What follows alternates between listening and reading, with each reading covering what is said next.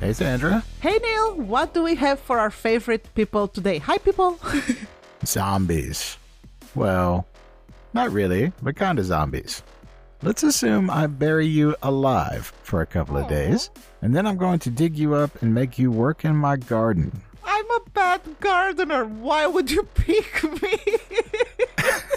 So you're worried about being a bad gardener, but not being buried alive? Well, yeah, good point. But how would you be able to do that to magnificent, lovely me, your best friend and your podcast co-host?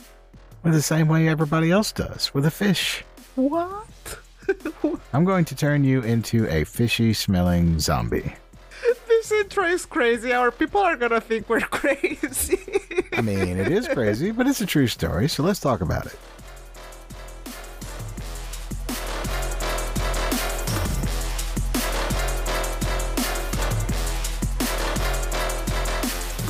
What if some types of magic could actually be real? Yes, exactly. And that's what we have today.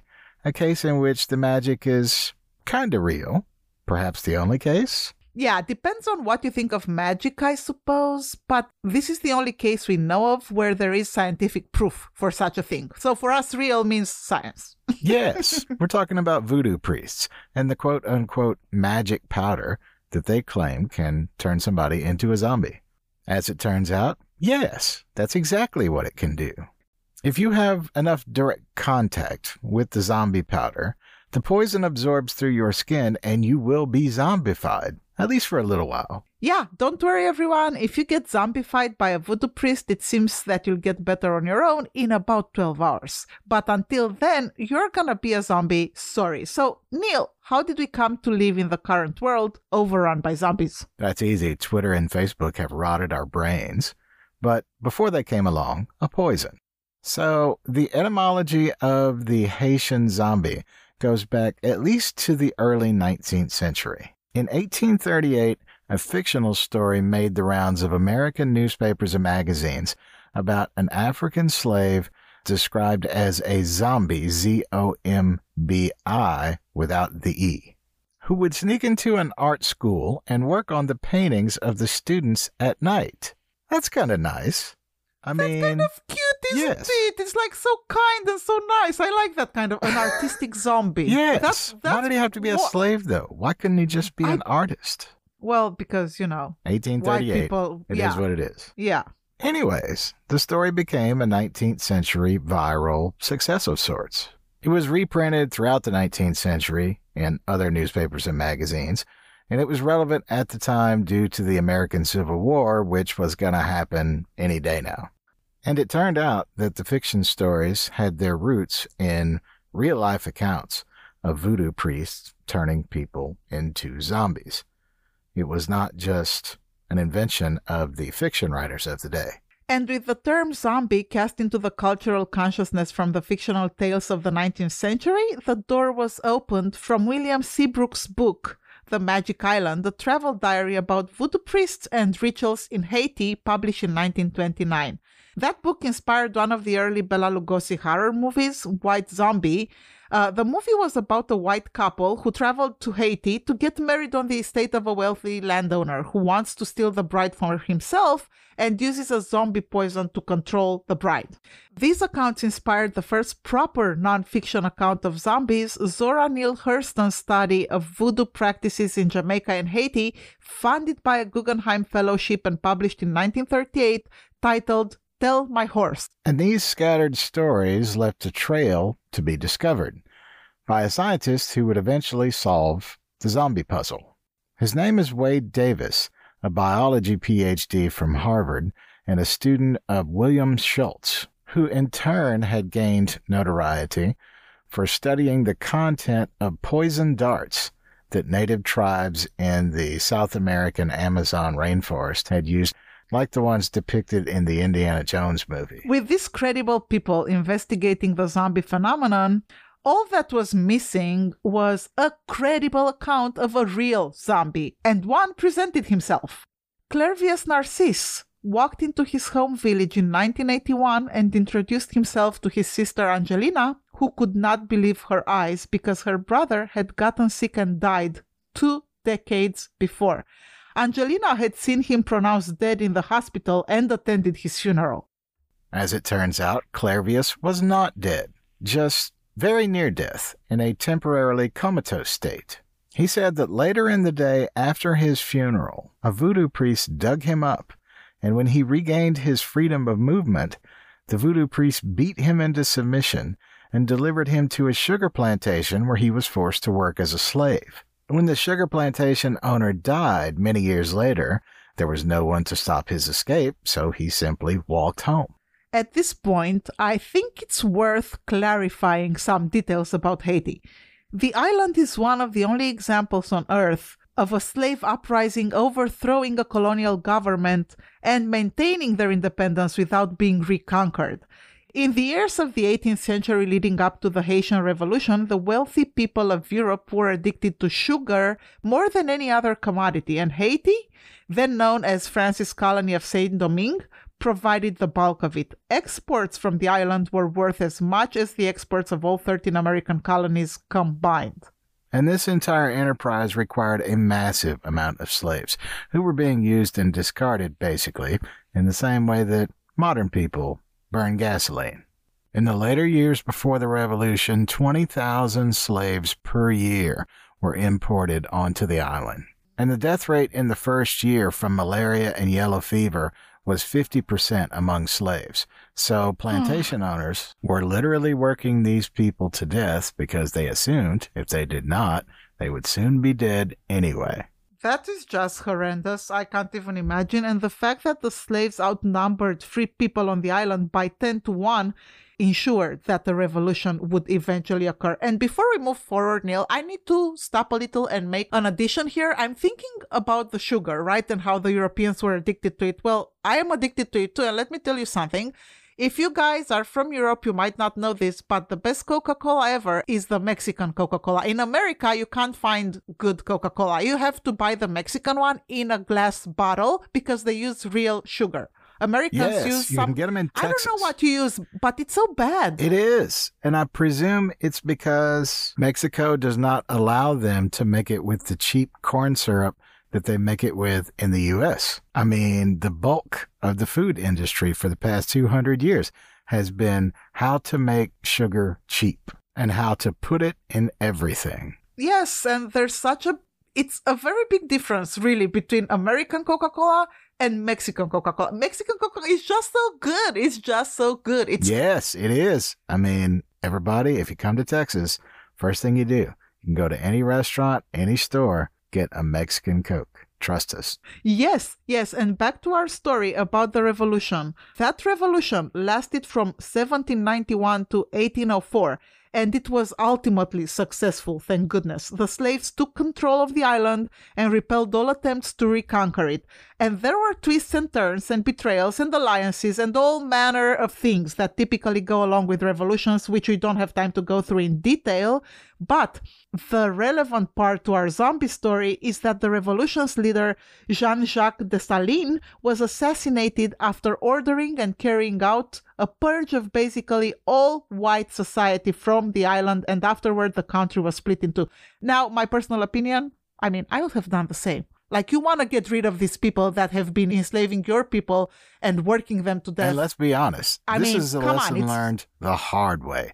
If you go through the details of the Haitian Revolution, you know, as you just said, there are twists and turns. There are betrayals in which this slave leader or that slave leader was bribed into re-allying with the French and helping a general, dispatched by Napoleon to reconquer the island. And then that guy would get murdered and replaced by another guy, and so forth and so on. And Dessalines was the one who ultimately saw the futility of all of this for what it was and just decreed, no, the white population will be cast out from this island. And if I have to go town by town and order the execution of every slave owner myself and all of the associated merchants and suppliers and other such people who enable and are complicit with the slave trade, if I have to go town by town and order their executions myself, it will be done. And that's what it took. Yeah, and he was right to do that, in all honesty. Like, that was the right decision. It was the only way to end the craziness. And Alexandre Pétion presided over predominantly mixed-race subjects in the South and was concerned with fair distribution of property. And thus, he ruled a generally unprofitable region of the island. Now, Henri Christophe, on the other hand, ruled the north of the island in much the same way that the French had. He forced the poor into labor as he built palaces and plantations for profit and for himself. So after the revolution, basically what we have is two leaders, Alexandre Pétion in the south and Henri Christophe in the north, one of them good, one of them bad. Exactly, and all of this came about because of the predictable assassination of Dessalines. So the Haitian people at this point had fought all three major empires of Europe, France, England, and Spain, and they had seen constant violence with war against their oppressors being the only hope for anything but a short life in bondage, which ended in a miserable death. For one of their revolutionary leaders to turn around and betray them and re-enslave them to build palaces and plantations for himself was, to Christophe's subjects, a fate worse than death. Yes, and look, this is the best example of how, power corrupts and absolute power corrupts absolutely. This person was one of them, right? One of their own. When in power, he enslaved them and used them. So, turning a person into a zombie is a throwback to that cultural memory of bondage. It was not simply a malicious deed performed on an enemy to settle a personal grudge. It was the Haitian form of capital punishment, a fate worse than death, to be put back in bondage and forced labor. That's what our Harvard professor Wade Davis, who came to study the zombie powders, found when he talked to Clervius Narcisse. Another contemporary account during his visit of a zombie poisoning followed a similar storyline. Narcisse was accused of embezzling land from his brother after their parents died. The other victim of zombie poisoning was a notorious thief. In both cases, the community consensus was that they were guilty of the crimes they were accused of, and thus their punishment was to be put back into bondage by a voodoo priest, zombie magic. In other words, the other villagers thought they deserved this. Yes, and Davis studied the powders of 5 voodoo priests in the different regions of the island and found a mix of ingredients that varied from region to region, including things like tarantulas, lizards, millipedes, and non-venomous snakes were included in most of these poisons, but the common ingredients to all zombie powders were ground up remains of a human corpse, a small tree frog native to the island, a worm that lives in the ocean waters nearby, a toad that secretes a psychedelic venom, and the poison of a pufferfish. And the pufferfish is the key here. But before we get to it, I have some zombie jokes that I would like to tell. Okay. And please laugh, because I have been searching and researching these jokes, and I feel that they're good. So, what bread do zombies usually eat? I don't know. Whole grain. Whole grain. Okay, what do vegetarian zombies eat? I don't know. Grains. I know it's not funny, but that's why it's funny, isn't it? Okay, one more. What do dyslexic zombies eat? I don't know. Bryans. Okay, now we can go on with the actual episode. I really wanted to tell my little zombie jokes. And the pufferfish can secrete a poison, tetrodotoxin. It's one of the most powerful non-protein-based poisons known to man. Mixed... Tetro what? How do you say that? Tetrodotoxin. Tetrodotoxin. Okay, that's a mouthful. And this is why I'm not a medical student. Because I would not have passed Anatomy 101. Brevity... Look, people, brevity is close to godliness. You need less letters and less words. I disagree profusely. No, you do. And we fight about it every week. Yes, we do. Anyways. You're going to drive me to use whatever that thing is, tetrodotoxin on you one of these days.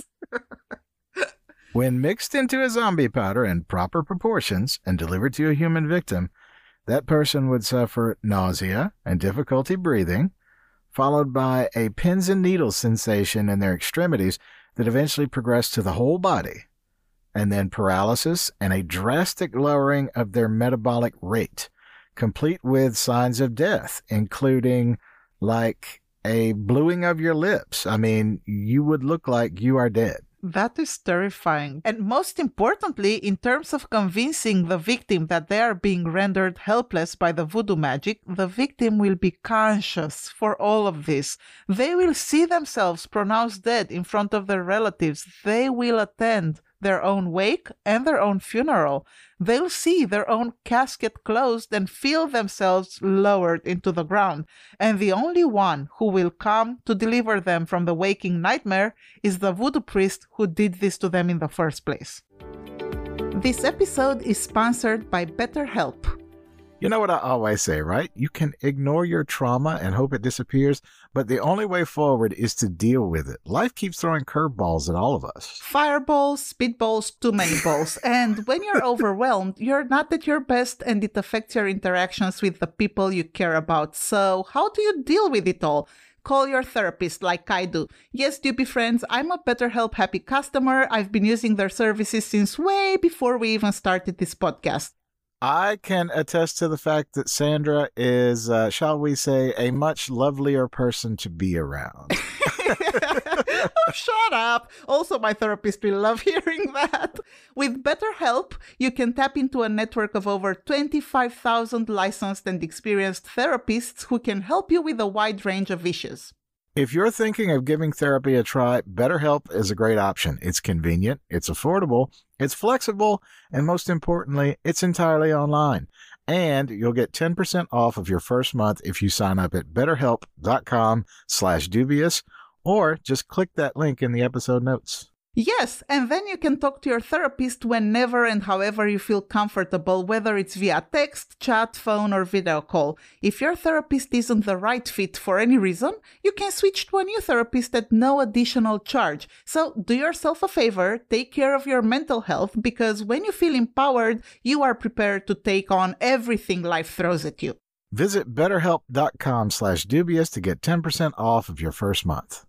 That's BetterHelp, HELP.com/dubious. I mean, imagine the psychological trauma that a victim of the zombie powder would suffer from. Never mind the physical side effects. Why would they not believe that the voodoo priest had turned them into a zombie and captured their soul? I mean, they've attended their own funeral. Yes, this is just insane. And look, I don't know how claustrophobic you are, but this sounds like the most horrifying thing in the world to me. I do not like to be in very small spaces at all. I don't know if I'm claustrophobic, like I wouldn't have necessarily a panic attack, but I did get stuck in an elevator once. A panic attack. I am the most claustrophobic person I know. It's bad. Imagine being in a casket, Neil, for like days on and listening to everybody mourning you and your relatives crying, because you're dead and you're not actually dead. You're just there hearing everything and you can't move. I can't think about it. Like, this is giving me, like, I'm getting goosebumps right now. I don't like it. Look, I am a horror movie person. I grew up on them like every other kid in the 80s that was my age did. And I'm sure I've seen the Alien movies dozens of times each, but I cannot watch the scene in the second one where they weld up the android, Lance Henriksen, into a drain pipe and have him crawl like 1.5 miles to go remotely fly the ship to them that's going to rescue them. I mean, what madman agrees to be welded up inside of an 18-inch pipe so they can crawl for 1.5 miles? I mean, if that was me, I would be dead in like 5 minutes. I'm going to have a panic attack. I'm going to start squirming around. I'm going to hit my head, knock myself out, and that's going to be the end of it. And we're all going to die. Yes, I mean, that sounds about right. Yes, that's what you do. It's horrible. I don't know. I don't know how evil you have to be to come up with such a plan and to do that to a person for either reason, to enslave them, to pretend like you captured their whatever, but it's just crazy. And the interest of those who funded Davis's trip to investigate the zombie powders was the possibility that such a drug might be useful as an anesthetic. But that turned out not to be the case. In fact, it's the opposite of an anesthetic. So things get worse here. Like, the victim of the poison can see and feel what is being done to them, but is unable to react in any way. That is the most horrifying thing I can think of. Yes, and before we move on, can I say another zombie joke, please? Okay. Because I feel I need a laugh after this. And most importantly, you do need a laugh after because I know you're afraid of tight spaces. So, what shampoo does a zombie wash his hair with? Head and Shoulders. It's stupid, but I think it's funny. Okay, we're going to give a little bit away of the movie we're going to talk about. And I know some of you have seen it before, but the guy who plays the Harvard professor in the movie, and predictably there's a bad guy, and is the voodoo priest. And after the voodoo priest infects him with the zombie powder, and he's been pronounced dead, and the Harvard professor is in his casket, and they're about to bury him, they open up the casket, and the voodoo priest has a tarantula in a jar, and he dumps the tarantula out into the casket with him as they're burying him, and there's like a glass window in the top of the casket, so there's light getting in. He can see out as they throw the dirt down. And as they put the tarantula in there, the voodoo priest says, "Here, something to keep you company in the dark." And as they cover him up, the tarantula walks across his face and steps on his eye. No, this is my worst. This is a living nightmare for me. So I do not like bugs in general. I will save them, like if they're struggling or anything. I just I can't. We have them been touch recording me. a podcast, and in the middle it'll be like, hey, there's a spider all the way across the house. And yes, everything stops until the spider is attended to. Yes, and by attended to, they're like all the little insects, and I even had a toad that comes every evening to my doorstep on the porch. If they enter into the house, and the toad did too, they will be taken out, carefully and not killed, but they gotta be taken out. The toad is fine. I'm not afraid of frogs and toads and stuff like that. But no spiders in the house. I agree. Yes, no, they gotta be taken outside, and I usually use like a piece of paper and a cup. Okay, so in the end, what happened to Clervius Narcisse? What's the conclusion of the story? He was fine. He was on the cover of a magazine. After he got home to his sister, presume he lived the rest of his natural life. That makes me happy. And by the way, do you know how I like ice cream? Yes. And I'm thinking, if I ever open my own business, it's gonna be an ice cream shop. Did you get the pun? Like for zombies, like zombie style, like a zombie ice cream shop. Think about it, ice cream. Yes. And like all kinds of I don't know, named ice creams that would remind people of zombie movies and stuff like that, and zombie culture. I think that would be fun. Yeah. Yes. And I mean, yes. And it's gonna be obviously a red type of ice cream, right? The ice cream with like little chunky, crunchy things in it shaped like eyes. I think that would be a hit, actually. And the logo is a tarantula stepping on an eyeball. Okay, that might be a little too much. Poor Bill Pullman. I mean, I presume they made like a fake prosthetic face for that and did not let a real tarantula step on his real eyeball. I think I would, yes, I actually would assume so. Also, maybe the tarantula was computer generated. It wasn't an actual tarantula. Oh no, this was 1984. There was no such thing as a computer spider that looked that real.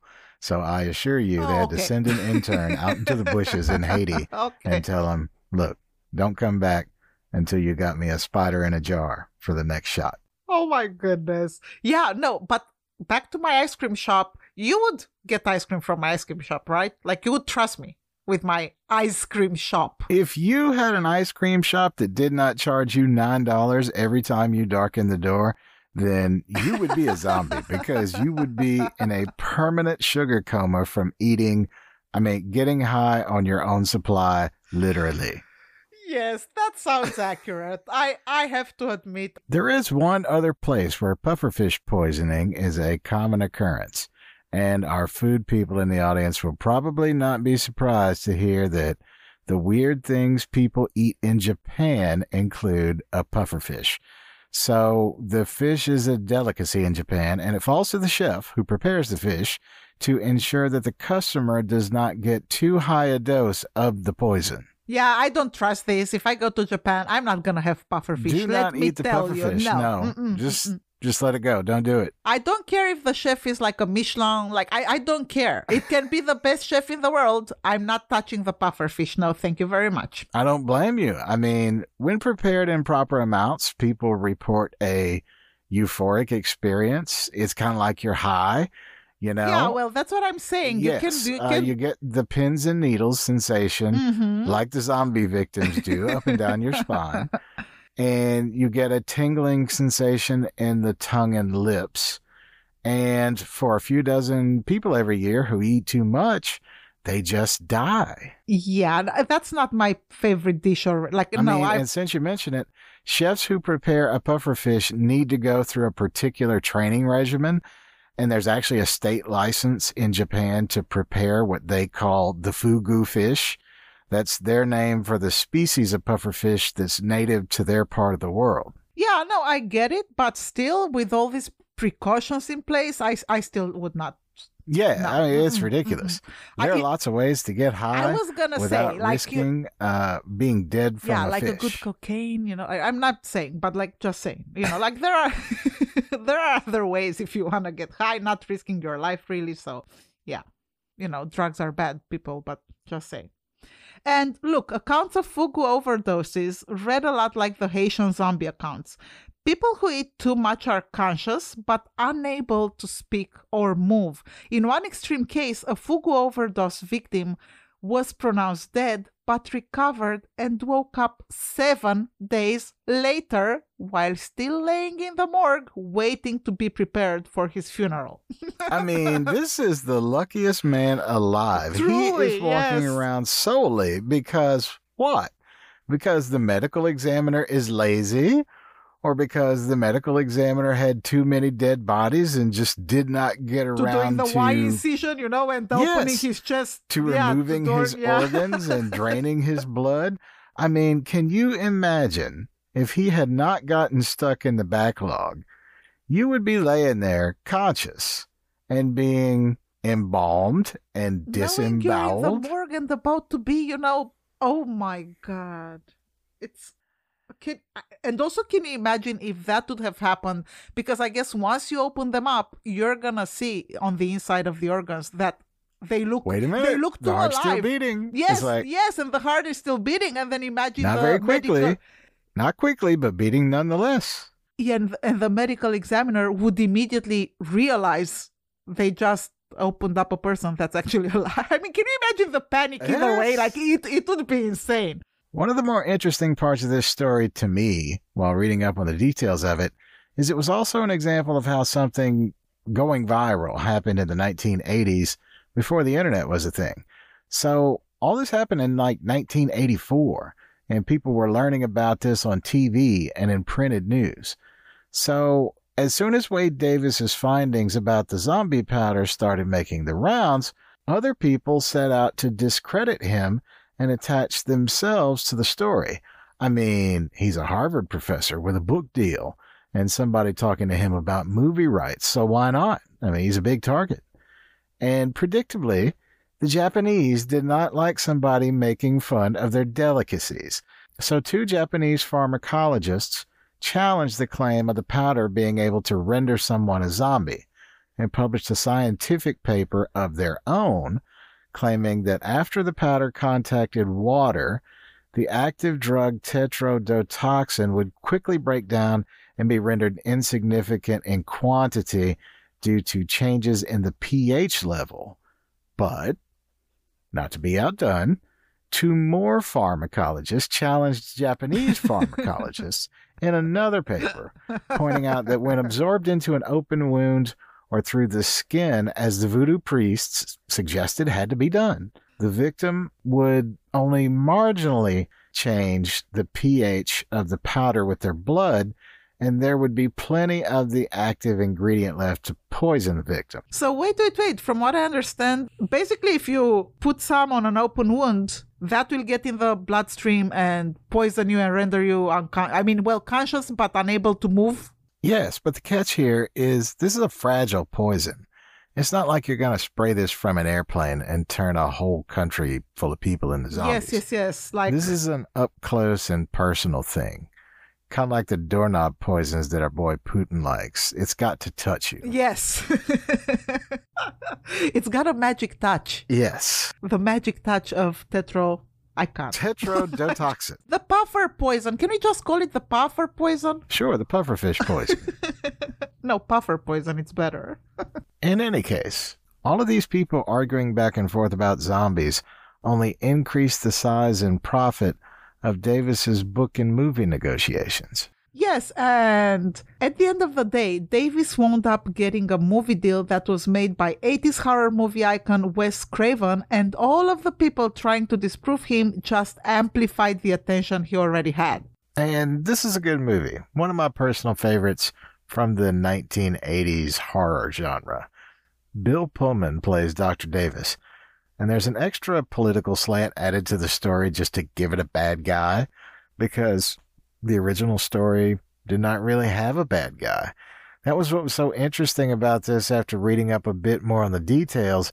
As we said, the voodoo priest is not really the villain here. The voodoo priest is just carrying out the sentence that everyone in a village thinks the victim deserves because they're a thief, or they're a fraud artist, or they're a murderer, or they've done something else awful. This is something like capital punishment in Haiti. In the case of the movie, though, the voodoo priest is the corrupt Haitian government's intelligence chief known for torturing people. And the other aspects of the film are pretty accurate to the original story as well, and it was filmed on location in northern Haiti, which is a plus that we also don't get in modern movies anymore.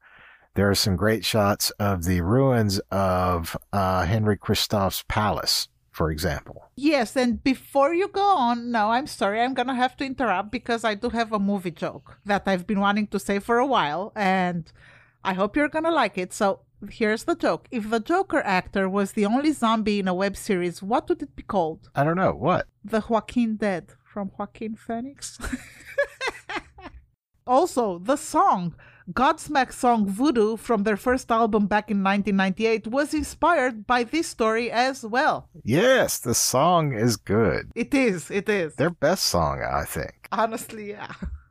Here's my completely unqualified musically, but somewhat qualified literary criticism of all this stuff, which includes the song, so that we can put it in the episode and call it fair use for the ending music. Not gonna happen. We are not putting a song that we don't have the rights for. No. It's legal if we review it. Neil, do you guys see how he's very tempted to always do stuff that is dangerous? Do you see? Yes, this is why I have a kinship with the voodoo priests. Oh my goodness. Okay, go on. So here's the thing. You want to write like top 10 lists for BuzzFeed, then you should reconsider your mistakes in life, but you go do whatever. Who cares? However, if you want to swing for the fences in writing or research or music or whatever it is, then look at the direction everybody else is going and go the other way. All these people did that. Wade Davis went to investigate folk magic, and people tried to discredit him and his research and told him he's a fraud. Told him he's crazy, told him this is a joke because it was folk magic, even though at the end of the day, it checks out. There really is a zombie powder, and there's a scientific basis for it.